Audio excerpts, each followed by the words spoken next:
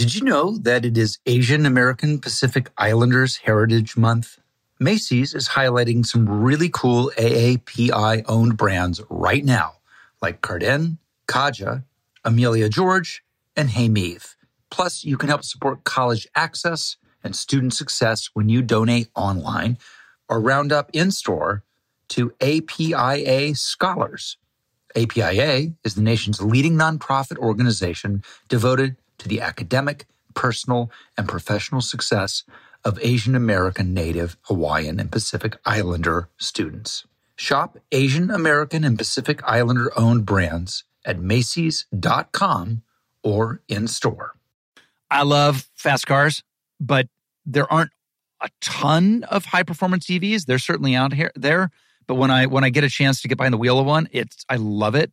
And I was blown away by the Kia EV6 GT. When you get behind the wheel of the Kia, it is literally like being in a state-of-the-art rocket ship, but also comfortable. The thing goes from 0 to 60 in 3.4 seconds. It is the premium driving experience. And of course, it's an EV. So the climate thanks you. SiriusXM provides access to over 165 channels in the vehicle: music, sports, news, comedy, yacht rock. Let's go. Little Steely Dan going in your Kia. Come on now. So check it out today. It is the all-electric Kia EV6 GT. I had a blast checking it out. Believe me, you should do it yourself via kia.com/EV6. To learn more, that is kia.com/EV6. Kia, movement that inspires. Hey, everybody, I have another holiday gift for you. I presented the lovely Jennifer Aniston re-release last time. I think we're working on a genre here, a genre called America's Sweethearts. And one of the early pioneers, Miss Molly Ringwald. She is pretty in pink. She is. And she remains. And I'm putting that out for you guys, for your holiday cheer, a look back at our talk that we had. Lots of good 80s nostalgia is revisited here with Ms. Ringwald. Hello. Hi, nice to see you again. Do you know that you were voted Idol of the Millennium or something? And I was number 2. Wow, that's pretty impressive. I mean, I guess that's an accomplishment of some kind when you're firmly in middle age.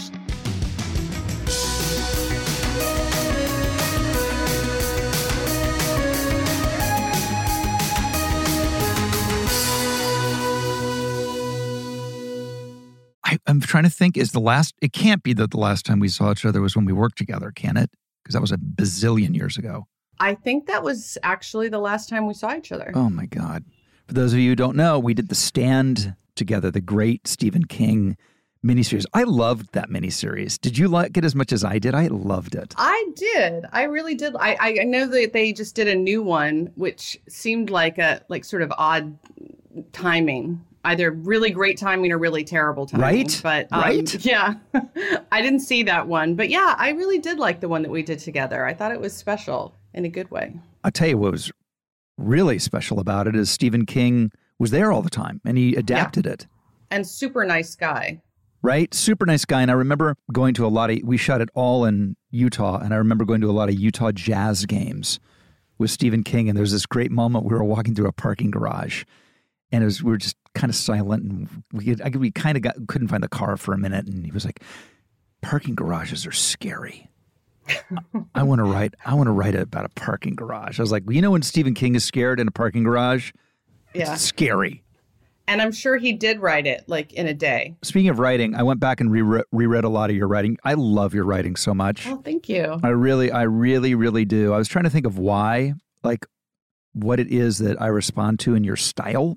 And I think you have a tremendous clarity and insight, but you don't write in a showy way, and yet it's totally evocative. And it's like, there's a great quote I have on my desk that Da Vinci said is, simplicity is the ultimate sophistication. I've taken to collecting really good quotes. And I think you kind of write in that style.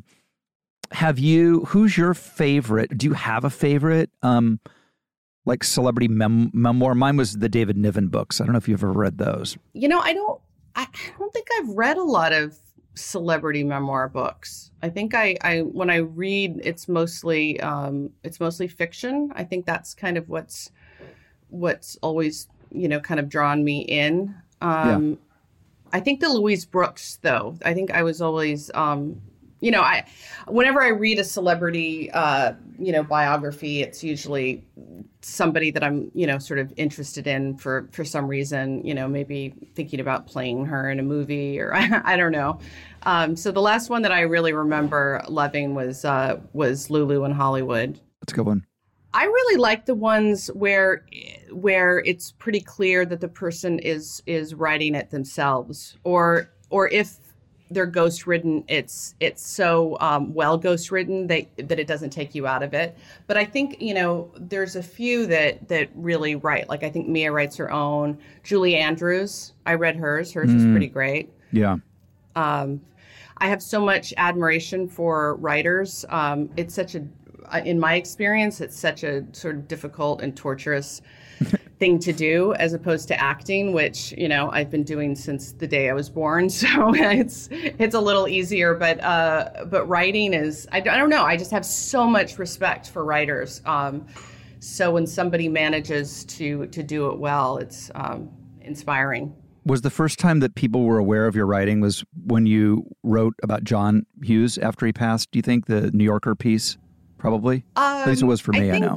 Getting published in the New Yorker for anyone is sort of like the pinnacle. I mean, it's if you want to be published anywhere, it sort of is like it's like a stamp. Like yes. Okay, this person's an actual writer. They're not a dilettante.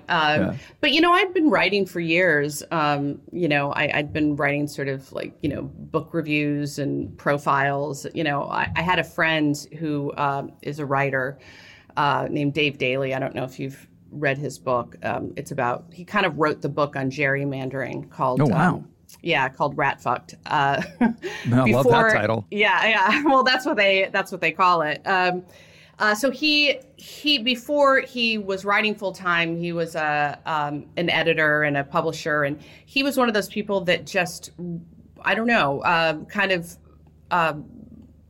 encouraged me to write at a time when I didn't think that I necessarily could, or that, let's put it this way, I didn't think that anyone would accept me as a writer, because I sort of grew up in this time, as did you, but I'm a woman, where you're only supposed to do one thing, and if you do anything else, then no one's going to take you seriously. And so I like to sing and I like to write, but I thought, no one's going to take me seriously as a writer. And my friend Dave was just relentless with, here, I want you to, he knew that I liked, for instance, the magnetic fields. And he would say, I want you to write, are you interested in doing a profile on Stephen Merritt, or whatever. And so he was the person that kind of really encouraged me and just sort of kept me writing. And then I just got better.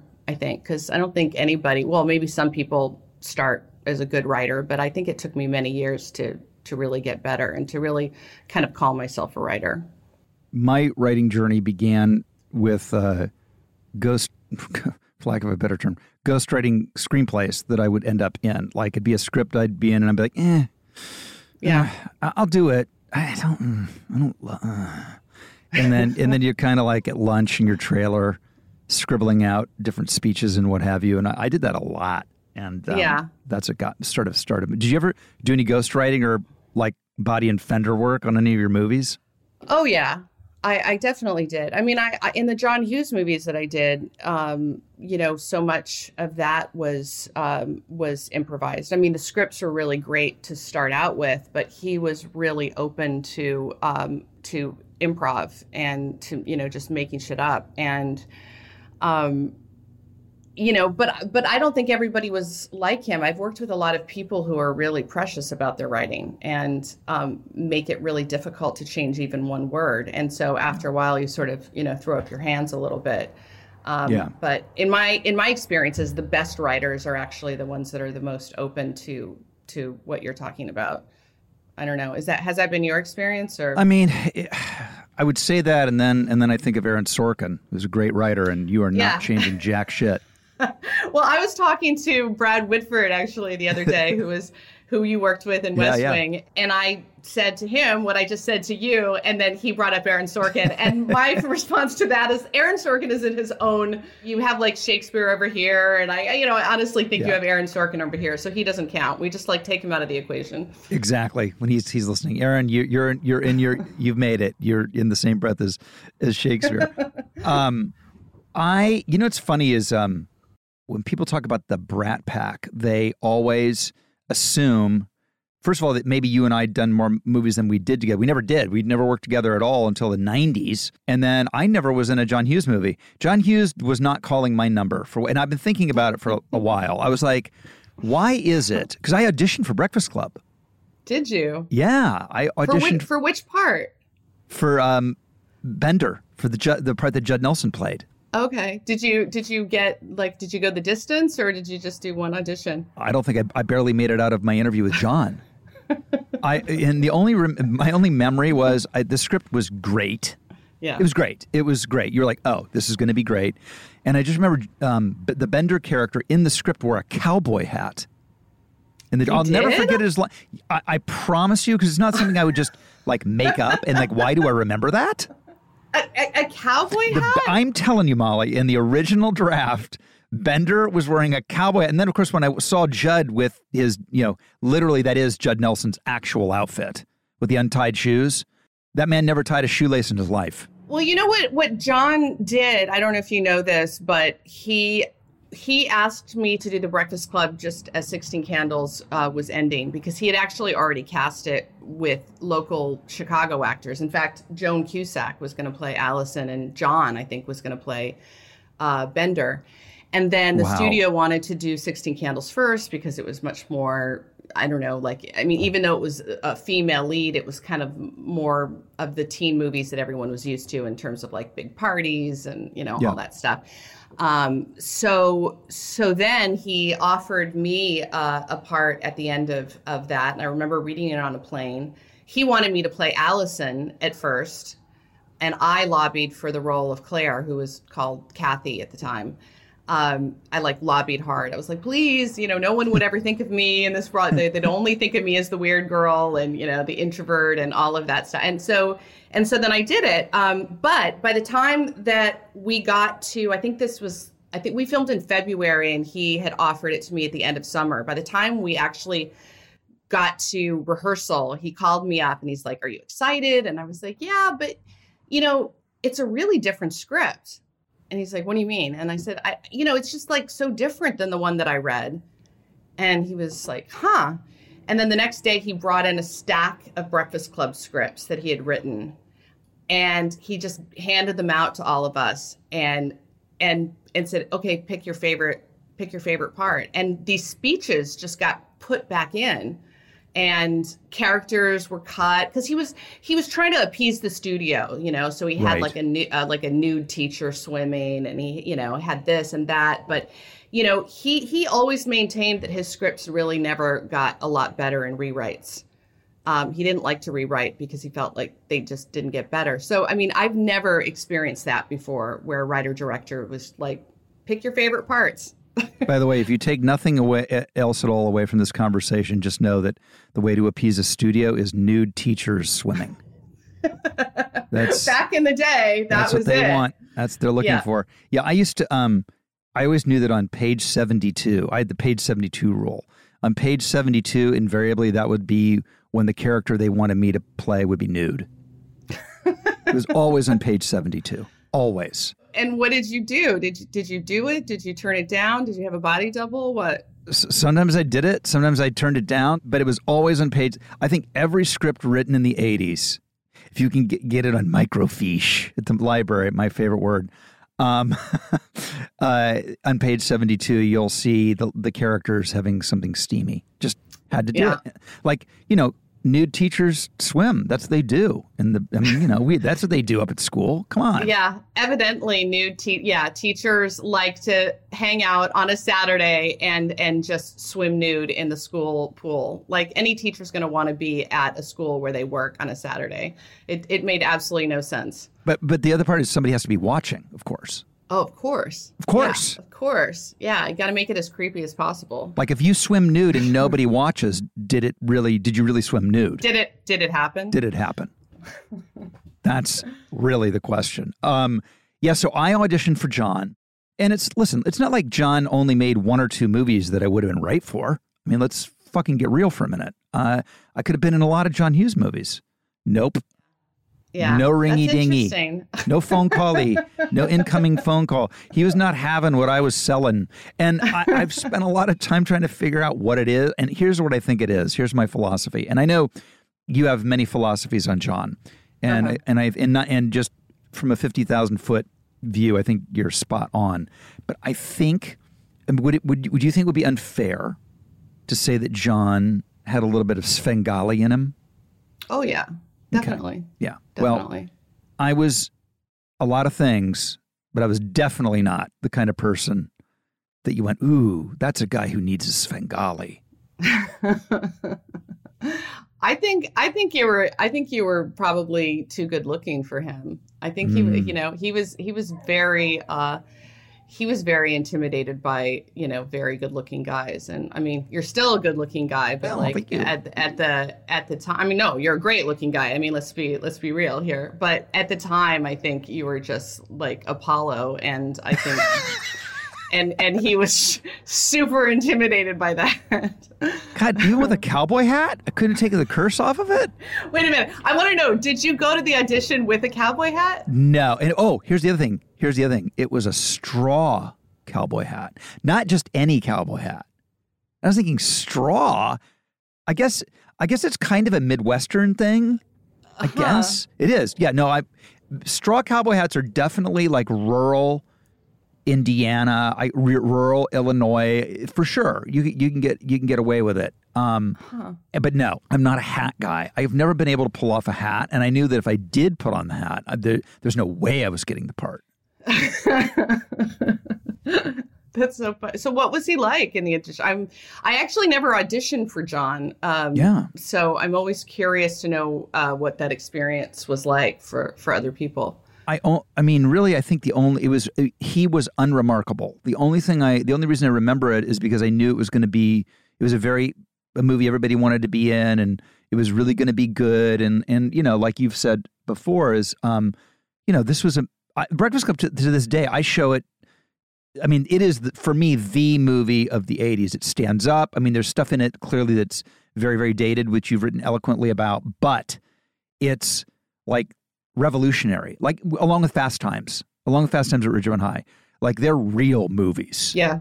And, we weren't offered movies like that. They weren't making movies like that. So to be in a real movie was an exciting thing, although it was not to be. And I blame the fucking cowboy hat. Cowboy hat. Hang on. I'm just going to let my dogs in because they're going to whimper. Ooh, yeah, let them in.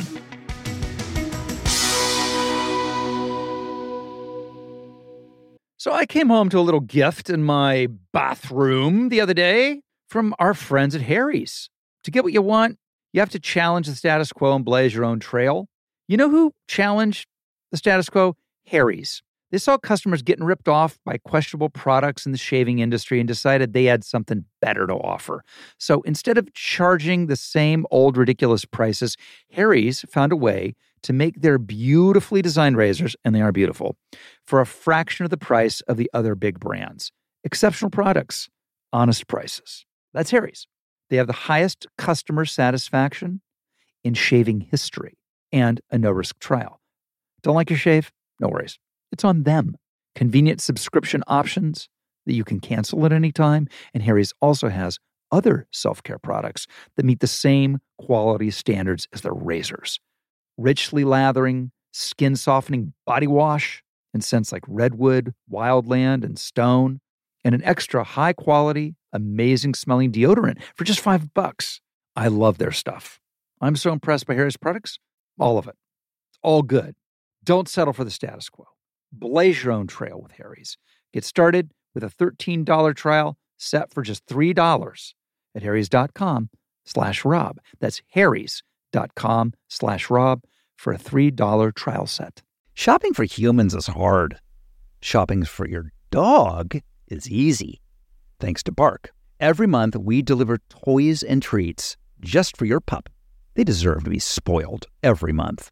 At Bark, we send your dog a whole collection of toys and treats made just for them every single month. Whether it's our fun plush toys or our ultra tough toys from Super Chewer, we give your dog exactly what they want. And for a limited time, we will double your first box for free. To get your free upgrade, go to barkbox.com/Rob.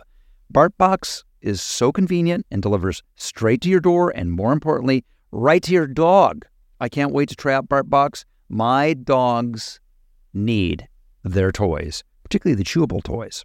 Sign up now at barkbox.com/Rob for an exclusive offer. This ad is now over. Let's get back to petting our dogs.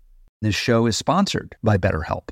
If you've been listening to Literally long enough, you'll know that I am a big believer in getting the help you need. Therapy has been a big part of my life, and something I think we should be all doing as needed, just like checking the oil on your car. I've spoken about this, and we all carry around different stressors, big and small. We keep them bottled in, and it can start to affect us negatively.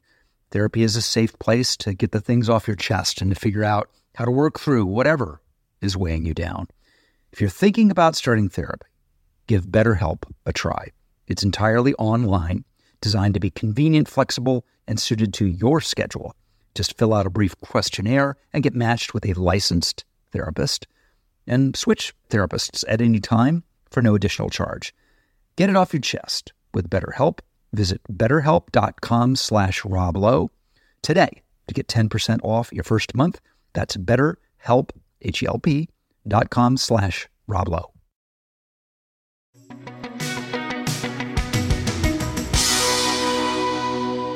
What kind of dogs you got there over there? Oh, I have a few. I have 5. I have 3 dogs. I have a little tiny dog. Here, come here. Oh, yes. This is Millie Ringwald. Millie Ringwald. Millie Ringwald. Yeah. That's the greatest. Has her own Instagram. Oh. I mean, come on. Like, this needs their own Instagram. She needs her own Time magazine cover. Yes, she does. Why don't you do that? Ain't she sweet? Ain't she sweet? I remember, by the way, I remembered that's what the tagline was. Yeah. How can you forget? I wasn't crazy about that. When I saw that, I was like, okay, there you are. There's your now you're going to be typecast pretty much for the next 40 years. When they tell you you're going to be on the cover of Time magazine, at how old were you? 18? I was 18. What's that like? I got the cover of Bop magazine at 18. That's where my career was. Tiger Beat. I didn't understand that it was as big of a deal as it was. It was actually Warren Beatty, who I'm still friends with, who was the one to tell me that it was a really, really big deal, because I was like, I was really psyched about 17 magazine. I mean, I was a kid, and so Time magazine, I wasn't reading Time magazine at the time. I didn't really care all that much about it, but I knew that everybody else really cared about it. And of course, now I realize that it was a big deal. Today, now that no one cares about Time magazine or any other magazine, yeah, I care. That's right. That's true. But I still feel like it's an honor. Like I remember going to a party in the 90s where everyone who was ever on the cover of Time was invited to, with the exception of 3 people. And see if you can guess who those 3 people were who were not invited. Okay, what time? What? You need to know what year it was. This was like 90. These late 90s. Muammar Gaddafi. I don't know if he was invited, but no, that's not one of the 3. Monica Lewinsky. Yes. Bing, bing, bing, bing, bing. Ding, ding, ding, and 2 more. Hang on now. Hang on now. Okay, who are the other 2? Ken Starr. Yes. and O.J. Simpson. Yeah, OJ couldn't make it. Yeah, those are and everybody else. I mean, I invited my friend Victoria, and it was one of these experiences. I mean, I'm sure you've had these experiences where you're just like, wow, anybody that I would ever want to meet is in this room. Mm-hmm. And, and who is it? Like, who do I really want to talk to or have a conversation with? And so my friend, and I'm pretty shy, but my friend who I invited is not at all. I mean, she will meet and talk to anyone. And I always like to be around people like that because it makes me a lot more outgoing. And she said, let's pick 2 people each and go and meet them and talk to them. And I said, okay. So my 2 people were Anita Hill and Toni Morrison. Wow. And her 2 people were Bill Gates and Gorbachev. I mean, it's by the way, that sounds like an actual dream. Yeah. So I met Anita Hill, and then I talked to Gorbachev. It sounds like a dream. Yeah, it was pretty cool, and everybody seemed really excited to be there, and and happy to be social, and it wasn't it felt kind of exciting. Yeah, so I mean, when I think about Time Magazine and what that means, I felt pretty proud to be, because I've never gotten awards or been nominated for anything. I think I was nominated for one thing, like Best Newcomer at the Golden Globe Awards, but lost out to Sandal Bergman, who was in that movie Red Sonja. Yeah, Red Sonja. What are you going to do? Red Sonja beat me. I've lost to a long line of luminaries, believe me. Tell me, because I'm a huge Warren Beatty fan and know him a little bit, but not like you do, and not like a lot of my friends do. And he's one of my idols. It's like, yeah, who I kind of thought like he was it. I did have one amazing evening at his house where he screened a Burt Reynolds double feature. He had just won the Oscar for Reds. He had just won it. And the notion that he had to really do a deep dive on Burt Reynolds' oeuvre kind of made me laugh. Yeah, I wonder what he was doing. I mean, he must have been researching something. I just remember him turning to me in the screening room. I mean, he insisted that I was with my girlfriend and he was with his girlfriend of the moment, and he insisted that I sit next to him, and that and halfway through the movie, he turned to me and he goes, yes, I see. I go, what? He goes, yes, you see, he's using so many long lenses. And I remember going, whoa, oh my God, how does he know what lens? Yeah, he's pretty amazing to talk to, and not just about his technological prowess and his understanding of films, but he pretty much has met everyone. And not just met, but has had a conversation or a story about everyone. And I really wish that he would write, his memoir, because I mean, I know a lot of the stories, but I've never written them down. And I think it's just so interesting and fascinating. And there's just not that many people, in our business that are left that have that kind of, sort of access to like old Hollywood, old theater, and also, I mean, he had an experience with Marilyn Monroe, like it's just. That story's amazing. The Marilyn Monroe story. Yeah. It's just, and I'll butcher it. I've heard it apocryphally a bunch, but. Okay. I was going through your credits. And were you in the short film of Sling Blade? I was. What? Yeah, it was interesting. I was living in France at the time, and kind of, I would say I put my career firmly on the back burner, but stuff was still sent to my parents' house. And it was my mom who called me up in Paris, and she was like, there's this script that I got that I just, I think is really interesting. And it was this short film called Some Folks Call It a Sling Blade. And I came back to shoot it. It was not directed by Billy Bob. It was directed by a man who has since died named George Hickenlooper. Did you know him? Oh, I know the name. I didn't know he was involved in that. Yeah. So he directed it, and Billy Bob was in it, and I played the reporter who comes to interview him at the hospital. And it was really interesting because when we met before at a diner or something, he said, I kind of do this character. I don't know. Do you want me to just, wait? Or do you want me to do it now, or do you want to wait? And I was like, save it. I want to see it the first time. So the first time that I ever saw him do it, the camera was on me. No. And that was like a completely authentic. I mean, I was not acting in that. I was just amazed. I mean, he was amazing. He completely transformed, and yeah, it was extraordinary. I was really happy to be a part of that. I was not so happy that he didn't call me back to be a part of the movie. I sort of was really bummed out about that. But I guess the movie really didn't focus on that. It really focused on him outside of the hospital. Yeah, I don't even remember the reporter being in the movie. Yeah, I don't think it was. But that was really, really something, that character. People forget, and I know Billy a little bit. In fact, Billy is the person who told me I should write. He was my guy that was like, you should be writing. And so I'm indebted to him, and I've always been a huge fan, but he told me the story. And I can't do a Billy Bob Thornton impersonation. I used to be able to, but it's been too long, but I wish I could because it helps the story. But he said he was sitting in some like honey wagon on some awful movie that he hated and waiting to act, and just like, is this my life? I'm like the seventh lead in a shitty movie up in fucking some freezing Canadian town in the middle of the winter. And he's looking at himself in the mirror, and he just made that face. He made the Carl Slingblade face. Yeah, this like... And then did the... Yeah. Yeah.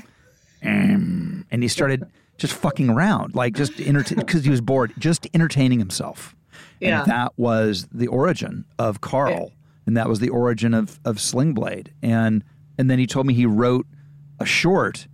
And I said, wait, it was a short? And then to see that you were in it. It's definitely one of my cooler credits. Like that one and like Jean-Luc Godard, I kind of like put that. And working with Cassavetes, I put all of those sort of at the top of the list. Yeah. Do you still talk to him? I haven't seen him in a long time. I talked to him a lot when he was, because my best friend was who passed away a few years ago was Bill Paxton, and Bill and he were really, really good buddies and did numerous movies together. One False Move is a great Sam Raimi movie, so that was sort of my intersection with Billy Bob. But God, I love him, and that I can't believe I'm so jealous. Who else was in the movie? Was it just my? I feel like it was like shot in a black box with a dangling light, and it's just you and Billy. That's what I feel like it was like. Yeah, no, it was another really fantastic actor who I think might have been in the actual movie, and I'm blanking on his name. And it's J.T. Walsh. Yeah, I think that was him. I bet it was. He was another patient. Yeah, it's him. He's insane. Yeah. He's unbelievable. It's unbelievable. Yeah, he's died since then, but he was amazing. Suzanne Cryer played do you know Suzanne Cryer? Mm-hmm, mm-hmm. That was her first job. She came out of Yale Drama and had never even been on film before. And I remember, telling her like what marks were and how to kind of like, favor the camera a little bit, and then of course she went on to have a great career. I'm trying to think of who else was in it. Billy Bob. Oh, who was in it is Jefferson Mays. Oh. Jefferson Mays. Great actors. Yeah, great actor. Yeah, it was a really cool project. Do you ever feel, because you've been acting since you were literally, you're not kidding, like like a baby, right? Yeah. So that stuff like favor to the camera, what marks are, it's so in your DNA that like it's like it's in your DNA. You don't even think about it. Haven't thought about it in years. And then you work with somebody who's brand new, and you're like, oh, bless them. Yeah. Listen, if you can't see the camera can't see you. Yeah. Did you have to do that with Emilio Estevez? You did, didn't you? You had to be like, Emilio, These are marks. I know your papa didn't have them in the jungle when he was making Apocalypse Now, but this is a library set. No, Emilio had done a few things before, before we did Breakfast Club, right? Yes. He did Repo Man. He did, well, of course, The Outsiders. Yeah. He did a few stuff. Yeah, I was just buzzing. I mean, all of those people, I mean, I'm trying to think. So, Allie, I did 2 movies with. Emilio, I did 2 movies with. Judd, I did 1 movie with. That's the main group of the Breakfast Club, right? Yeah, well, Anthony Michael Hall. Anthony Michael Hall. With him? Never worked with him. I loved him. He was so good in those movies and still is. He's an amazing actor. Yeah, he really is. He's so funny, so smart. I don't know if you've been watching the Bo Burnham Inside. Yes, of course. There's something. I mean, I'm kind of obsessed, and Yes. now I think I've watched it like 5 times all the way through, just because I'm so intrigued to know how he did it. Basically, like I want to like take it apart like a watch and then put it back together again. Right. But there's something in Bo Burnham that reminds me a lot of Anthony Michael Hall. I don't know. It's like just how incredibly smart and sharp. And also when I knew Michael, he was really tall. Like he grew just overnight to, I think he's way over 6 feet and he's kind of gangly and, loved George Carlin. There's just something in the two of them that I think is really similar. But I haven't seen him for years. I visited, can't remember what set it was. Which one of your movies was Joan Cusack in? She was in 16 Candles. She played the neck brace girl. Right. Yes. And is Michael Schofling in that? Yes, of course he is. He's the guy. Michael Schofling is the guy. I visited that set. Didn't meet you, but I was there one day. I was really in Chicago. Chicago, yeah. I was doing Class. Oh yeah, and John Cusack was in Class. That's right. Right? And that's right. Andrew McCarthy. That's right. So I came and I remember meeting everybody, and then my girlfriend at the time was going off to do a movie with Michael Schofling then later, and I was like, ooh, that handsome little bastard. I was very jealous of Michael Schofling. And Michael Schofling's just like disappeared. I mean, just completely from public eye anyway. He just tapped out. He said, I've had enough. I'm taking my winnings and leaving the casino of Hollywood. And I think he's, the last I heard, he's like a carpenter. I don't know if that's just like an urban legend or what, but that's Daniel Day-Lewis. No, he's a tailor, isn't he? Oh, that, yes. Isn't he a tailor or making shoes or something? Is he a cobbler? Maybe he's a cobbler. I think it's a cobbler. Maybe he's making cobbler. Daniel Day-Lewis's fruit cobbler. So insane. I'm obsessed with the pickup artist, because here's what I remember about the pickup artist. Okay. That was another one that, like, as a young actor, everybody's like, ooh, the pickup artist. Like, James Toback, ooh, edgy James Toback. and Warren Beatty was like, he was like under his auspices, and everybody wanted to be in it, and it was all very mysterioso, and I just picture these meetings at the Warren's Mulholland spaceship house, and it's become this like mythical movie to me. And then there's the urban legend that Toback is such an inveterate gambler that he chose the locations to be close to the off-track betting sites. Have you ever heard that one? That doesn't surprise me at all. Yeah.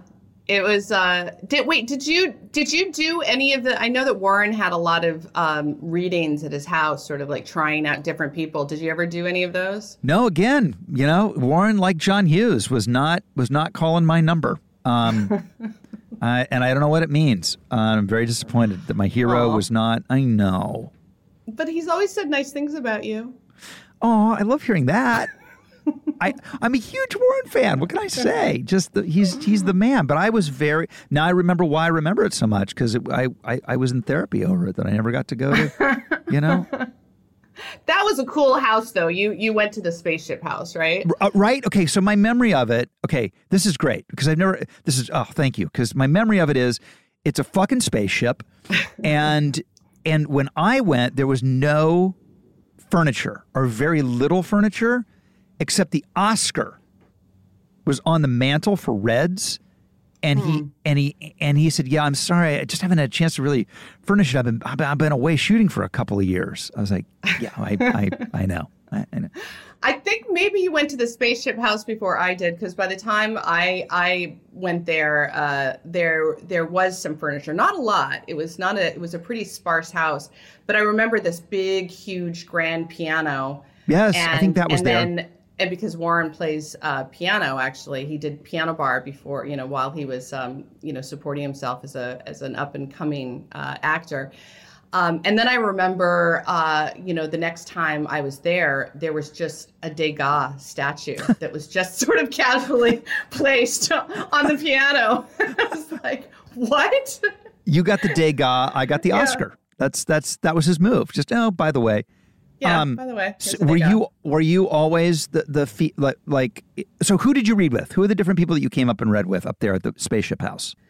I never read with anyone, but I knew that readings were happening. Like, I really wanted to do it because I just really wanted to work with Warren. I would have loved to have, been in a movie that Warren directed, and Warren Toback was the director, but, Warren was involved. So he was directing everyone, all the time. But I remember he would call me and say, what do you think of Demi Moore?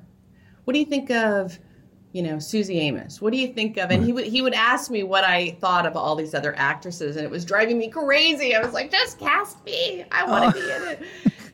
But he was like, I don't know if this part is big enough for you, because this is after Pretty in Pink and, everything. But I actually really liked the idea of playing supporting roles coming out of those movies. I really wanted to kind of not feel like a movie was sitting on my shoulders.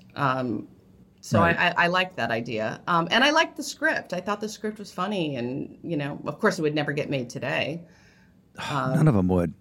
Yeah, I know. I mean, it's hard when you go through your resume. When one goes through one's resume, Breakfast Club. I can't imagine that ever getting made. It certainly wouldn't get made as a movie to be in the movie theater. No. If barely at all.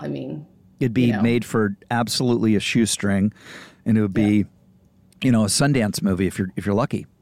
Yeah, yeah, and I kind of miss that. I have to say, I miss movies that aren't spectacles. I enjoy going to spectacles too. I just went to see The Black Widow with my kids, and I'm not a big superhero kind of movie, but I enjoyed it. But the part that I enjoyed the most was the relationship with the acting.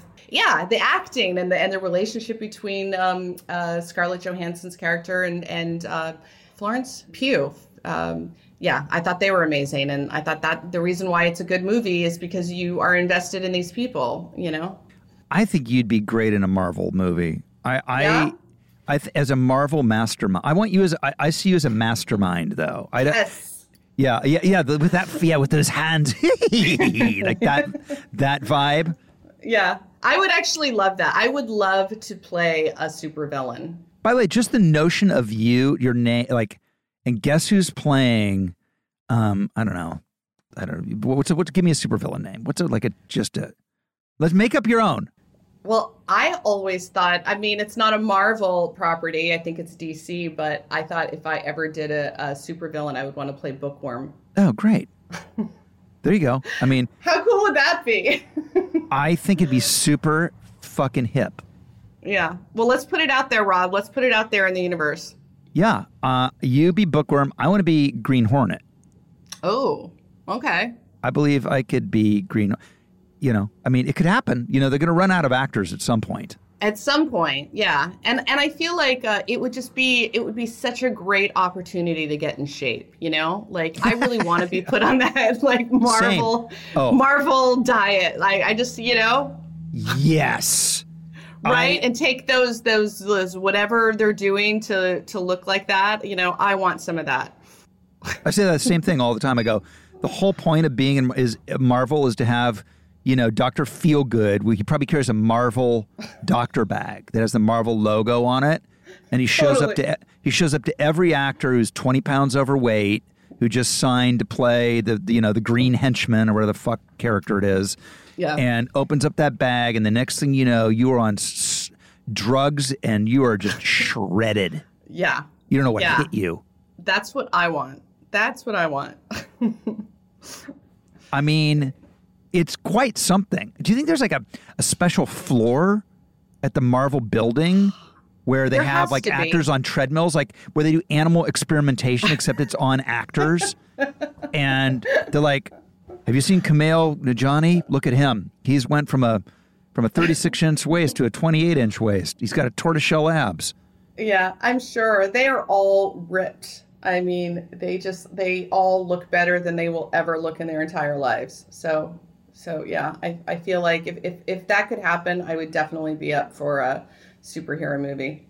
Do you know that you know who the first person who ever got me to work out was? Who? Okay, let me know. This is a good game. Okay, this is, I know who it is. I know absolutely who it is. Who? It's Emilio. Totally. I knew it. I fucking knew it. I knew it. I don't even think I understood the concept of working out. I mean, it was like you had PE at school, you maybe took a couple tennis classes, but like working out actually, he hooked me up with this guy, Jackson Sousa. Get out. I swear, he came to my house. In his van? My parents' house. I don't remember up in the his street? car. No, it was in the back of it because I was still living with my parents when I was doing these movies. And I remember, and I was pretty skinny. I mean, I was just like very naturally a skinny kid. But I remember him pinching me and telling me, "Oh, you know what that is? That's subcutaneous fat." I was like, what? What?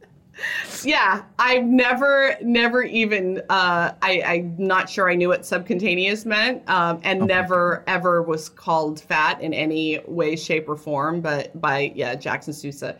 But that was the first time I ever worked out with a trainer. Thanks, Emilio.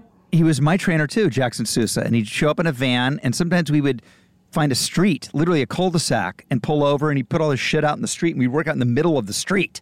Oh, wow. And that was an Emilio. Emilio used to wake me up. I'd be asleep, and I'd wake up, and Emilio would be standing over my bed. And he would be fully dressed in his dolphin shorts and his tank tops, and he would hold my running shoes in front of my face and wake me up in the morning. And he always said, "Wake up, it's your worst nightmare, an actor in running shoes." And that's what he said to me. And then I would have to go run with him from Point Doom to Trancas and back. Wow.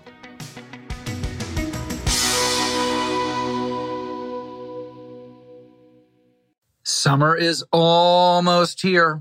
Are you ready to throw open your windows or throw them away? If they're drafty, foggy, or impossible to clean, talk to your friends at Window World. Window World specializes in home transformation with beautiful, energy-efficient windows, entry doors, and siding, featuring Energy Star certification and the Good Housekeeping seal. Call 1-800-WINDOW-WORLD. Schedule your free consultation and tell them you heard about it here on Literally with Rob Lowe.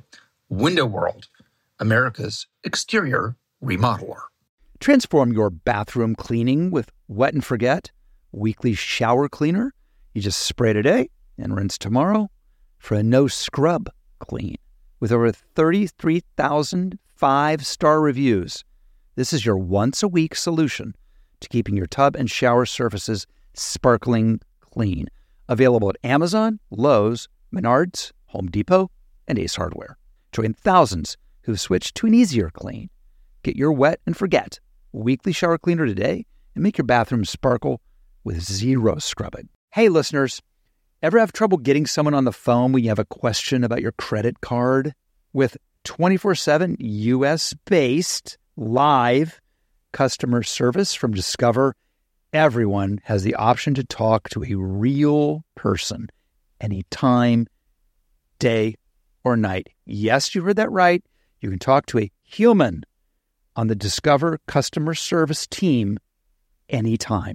So the next time you have a question about your credit card, call 1-800-DISCOVER to get the service you deserve. Limitations apply. See terms at discover.com/creditcard.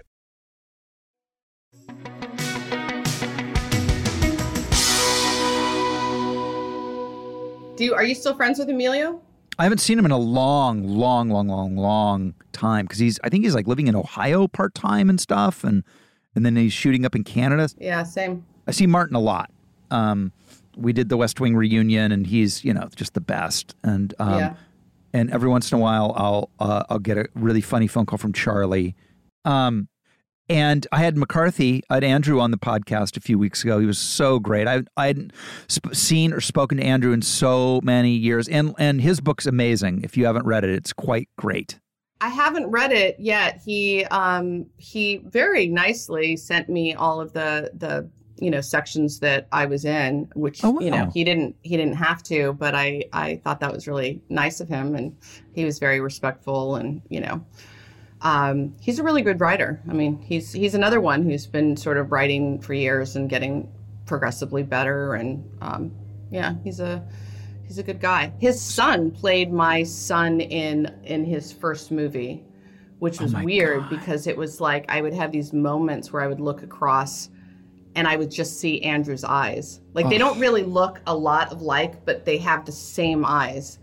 And they're both a total pain in the ass. So I'd be like, oh my God, I'm like back in time.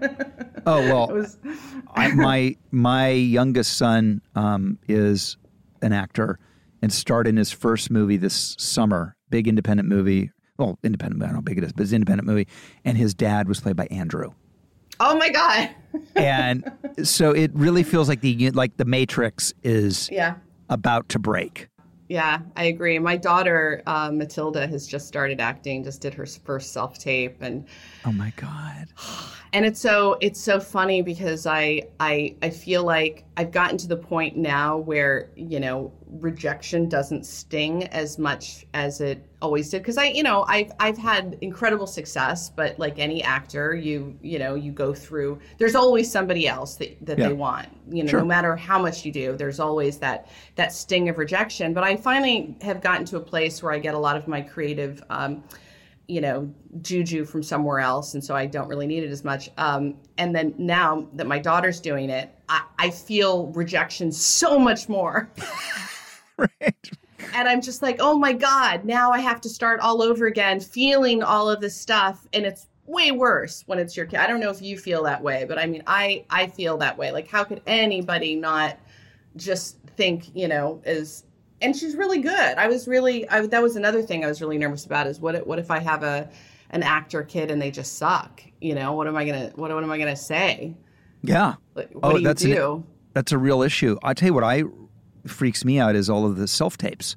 Because when we were there was no self-tape. I remember when it was a big deal for them to have a camera in the audition. Like they had to tell your agents they were going to do it. You had to agree to it. It was super frowned on.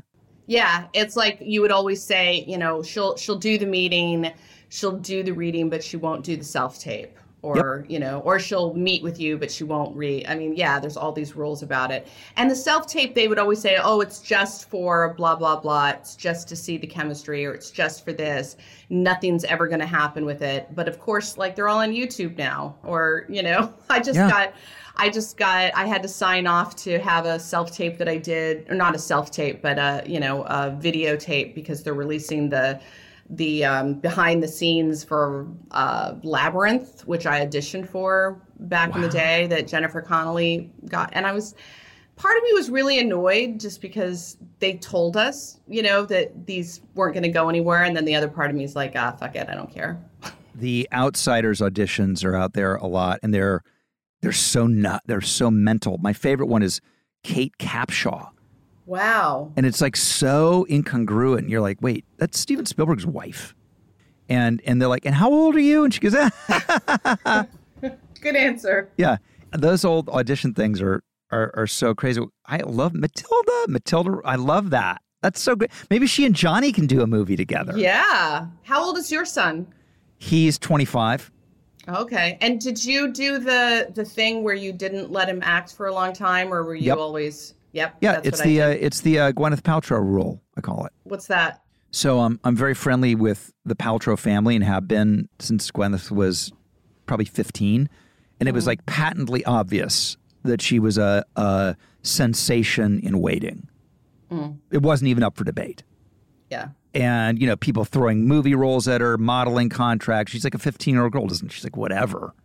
Yeah. And then when she finally did, work and won the Oscar so early, I remember at the party talking to her dad, Bruce Paltrow, who created many great television series. And I had young kids, and I was fearful that they wanted to be in the business. And I said, Bruce, what did you do with Gwyneth? Like, how did you handle it? And he said, we just had one rule. She had to go to college, and she did not act until she was at least 18. Oh. And now, by the way, Gwyneth immediately dropped out of college. But that was the rule I had with my boys, too. The Paltrow rule. Okay, well, that's good. I wish I had known the Paltrow rule because I have been suffering for years. Why won't you let me? Why won't you? And I'm like, look, you can act. You can learn to act. I got her teachers. I feel like I could teach somebody else's kid how to act, or I could teach them to be a better actor. You can't do that with your own kid, or at least I can't. Yeah. So I got her with a really good teacher, and I'm like, you just need to have a really big toolbox because, maybe more doors will open for you, but people might be a little bit more critical than they will with the average, person. But I wish I would have known the Paltrow rule because that would have made my life a lot easier. But it's hard though. Like if they get somebody comes to them with something that's really great, you're like, There's something I want to ask you actually. Please. Turn the tables. Are you still married to the mother of your children? Cheryl, yes. Cheryl and I celebrated our 30th wedding anniversary last week. Congratulations. Thank you. That's amazing. So I'm sure people have asked you this before, but what do you attribute to the longevity? Because I think, especially in Hollywood, that's not so easy to be with the same person for forever. I always say the same thing. I believe it's Alfred Hitchcock. It might have been another director. It might have been Billy Wilder. But when they asked them, what do you attribute the keys to a hit movie? And he said, casting. And I think that's what it is with a marriage. It's casting and, picking the right person, and I really believe that battle is won and lost right there. And, for me, Cheryl is and was and is my best friend. Right. And, so no matter what, we started from that place and the rest of it all followed. And so no matter what, that's the basis. When everything ebbs and flows and look, there's good days and there's bad days in any long-term relationship. But if the baseline is best friendship, like when something good or bad happens, it's the first person you want to talk to about. Or if you have, I remember I had the ability to bring somebody on a press tour around the world on a movie. Anybody, when I was single, anybody. And there are times when I brought male friends and my best buddies, and when I met Cheryl, I was like, I'm going to bring Cheryl. And that's sort of when I was like, yeah, if you have one seat on a worldwide tour, you want that person to be with you. Oh, I really love that. I'm going on, next February will be 21 years with my husband. Whoa, no, that's a long time. Who also, as you could see, was also my IT guy. I love that. But yeah, I feel the same way. I really feel like if I was going around the world, he would be the person I would want to go around the world with. And he's the one I want to talk to at the end of the day and, wake up to in the morning. And that really has never gone away. And so, yeah, I feel really grateful for that. Yeah, I'm happy for you. That is good. And, people listening is like, that's a really good litmus test. Yeah. If it isn't that person, you maybe want to rethink it because the rest of it comes, goes, whatever, but that never goes away. Yeah, and also somebody that can make me laugh. I mean, he makes me laugh like crazy, and that's always been really important for me. That's actually something that I realized about you, because I didn't really know you. I mean, I feel like we had all these people in common, but I didn't know you until we did the stand together. And I remember sort of like, oh my God, he's so funny.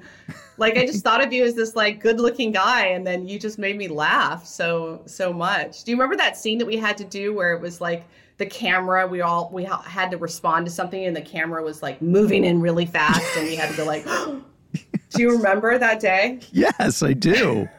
You know, I think we shot it for 100 years. I mean, we literally shot it was a 6-month shoot in Utah.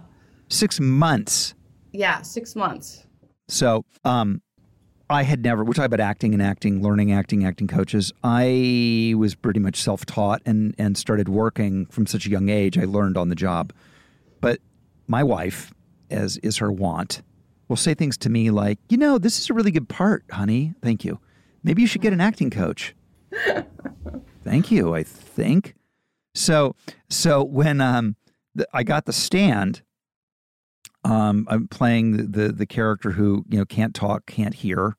And so she's like, this is really an opportunity. So I went and I studied with Roy London. Now, Roy London, if you don't, he was the man in Los Angeles. Yeah, the guy. Mm-hmm. The guy. And so he had, I think Brad Pitt, when he blew up with Thelma and Louise, was a big Roy London.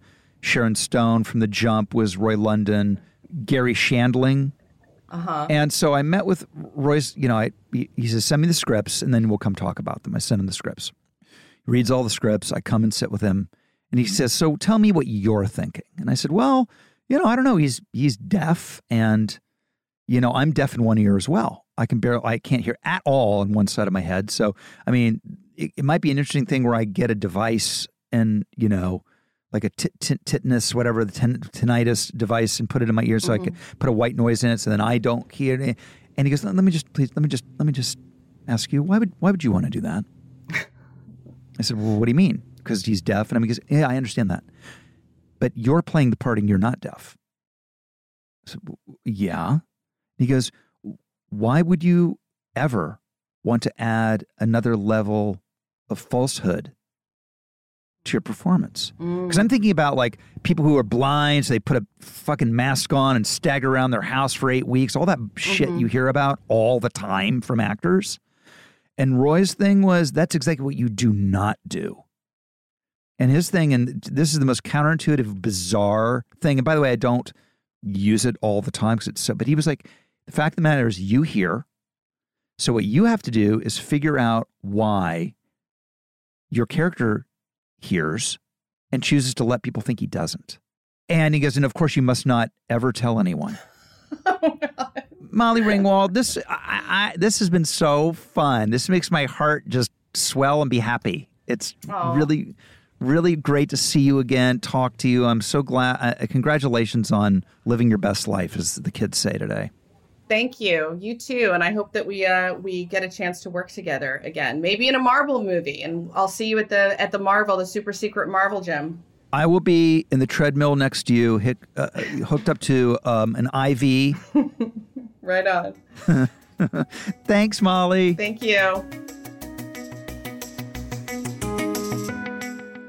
Well, that was fun. She's so thoughtful and smart. And it's always good to see somebody who's been there, done that, and is living a great life and loving their life and in a great place, and just legitimately makes my heart happy. I hope you had as much fun as I did. I know you're ready. I know I am. It is time. Yes, it is for the lowdown line. Hello, you've reached literally in our lowdown line, where you can get the lowdown on all things about me, Rob Lowe. 323-570-4551. So have at it. Here's the beep. Hey, Rob. This is Dakota here in Nebraska. I was wondering if you actually like the Atkins products, kind of looking heavily into that, you know, low carb, high protein, low sugar too. So, yeah, bye. Dakota in Nebraska is great. It could have been Nebraska and Dakota. just as easily. So thanks for the call. Not only do I love the Atkins stuff, like one of the things when I was talking about getting into business with Atkins, because I've been eating the Atkins way for years, and frankly wasn't even aware they had products at first, was when they sent me the protein shakes, and they were so, like literally like milkshakes. And I was like, this has to be bullshit. It has to be. Like, these protein bars are so yummy, they can't possibly be as good for you and have the ingredients that they have, and they do. So yeah, I'm a big believer in low carb life. It's made a real difference for me. And same with low sugar, although that's hard to beat. That's a struggle that I one step forward, two steps back.